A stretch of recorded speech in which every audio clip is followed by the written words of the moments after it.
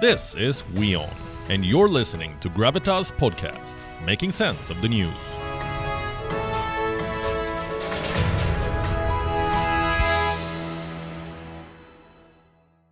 How can we talk about Japan's economy and not mention robots? After all, they are the hardest workers here. They literally never get tired. Japan is often called the robot capital of the world. You can see robots doing all kinds of odd jobs here. Some are security guards, some are doctors, some are therapy experts.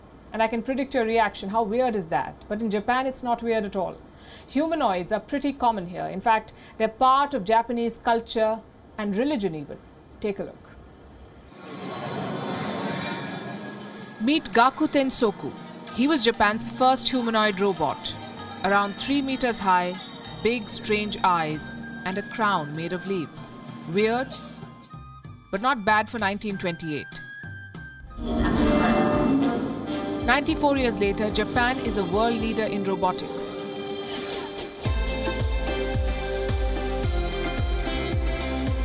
This city, Tokyo, is the robot capital. Here you will find robot cops, robot waiters, robot doctors, even robot therapy dogs.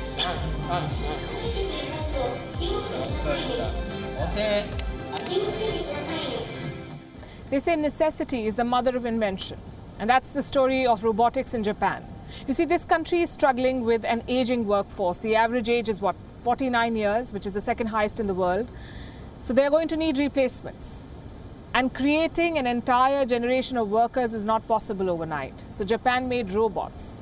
Currently, they have 300,000 robots in their workforce. That's 300,000 jobs being done by robots. It's 23% of the global robot population. In Tokyo, a robot is always around the corner. Like this guy, Asimo. He was unveiled by Honda almost 22 years back. But even today, he's got the moves. Asimo can sense moving objects. He can shake hands. Plus, he's not bad at football. Robots are not just workers for Japan, they're brand ambassadors. Asimo himself is a bit of a celebrity. He's played football with Barack Obama. Hey, good job. And even managed to sneak a smile out of Angela Merkel. Daily basis. Our dream is to live with you, human, in your future.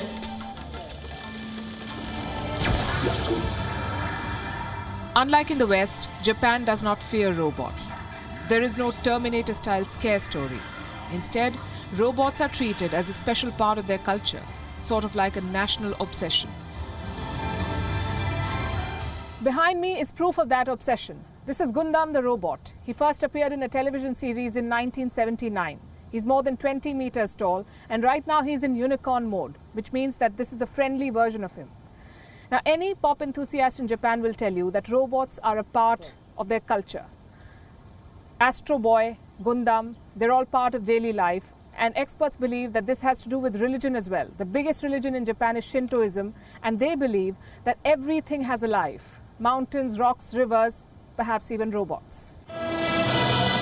Gundam is a fan favorite in Japan.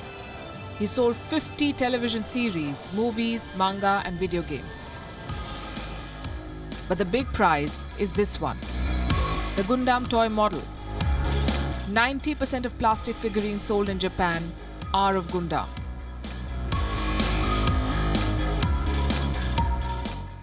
Another fan favorite is Astro Boy, a young robot with human emotions.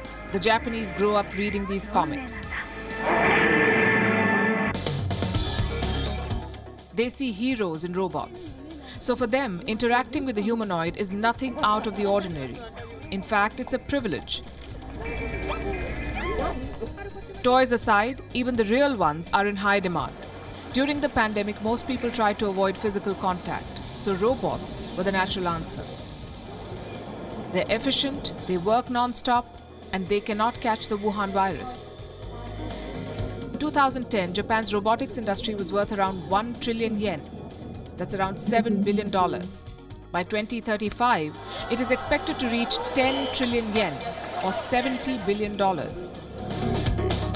The question is, how will that journey pan out? Outside Japan, robots are still viewed with concern. They use industrial robots, but not humanoid ones. Blame Arnold Schwarzenegger or big tech.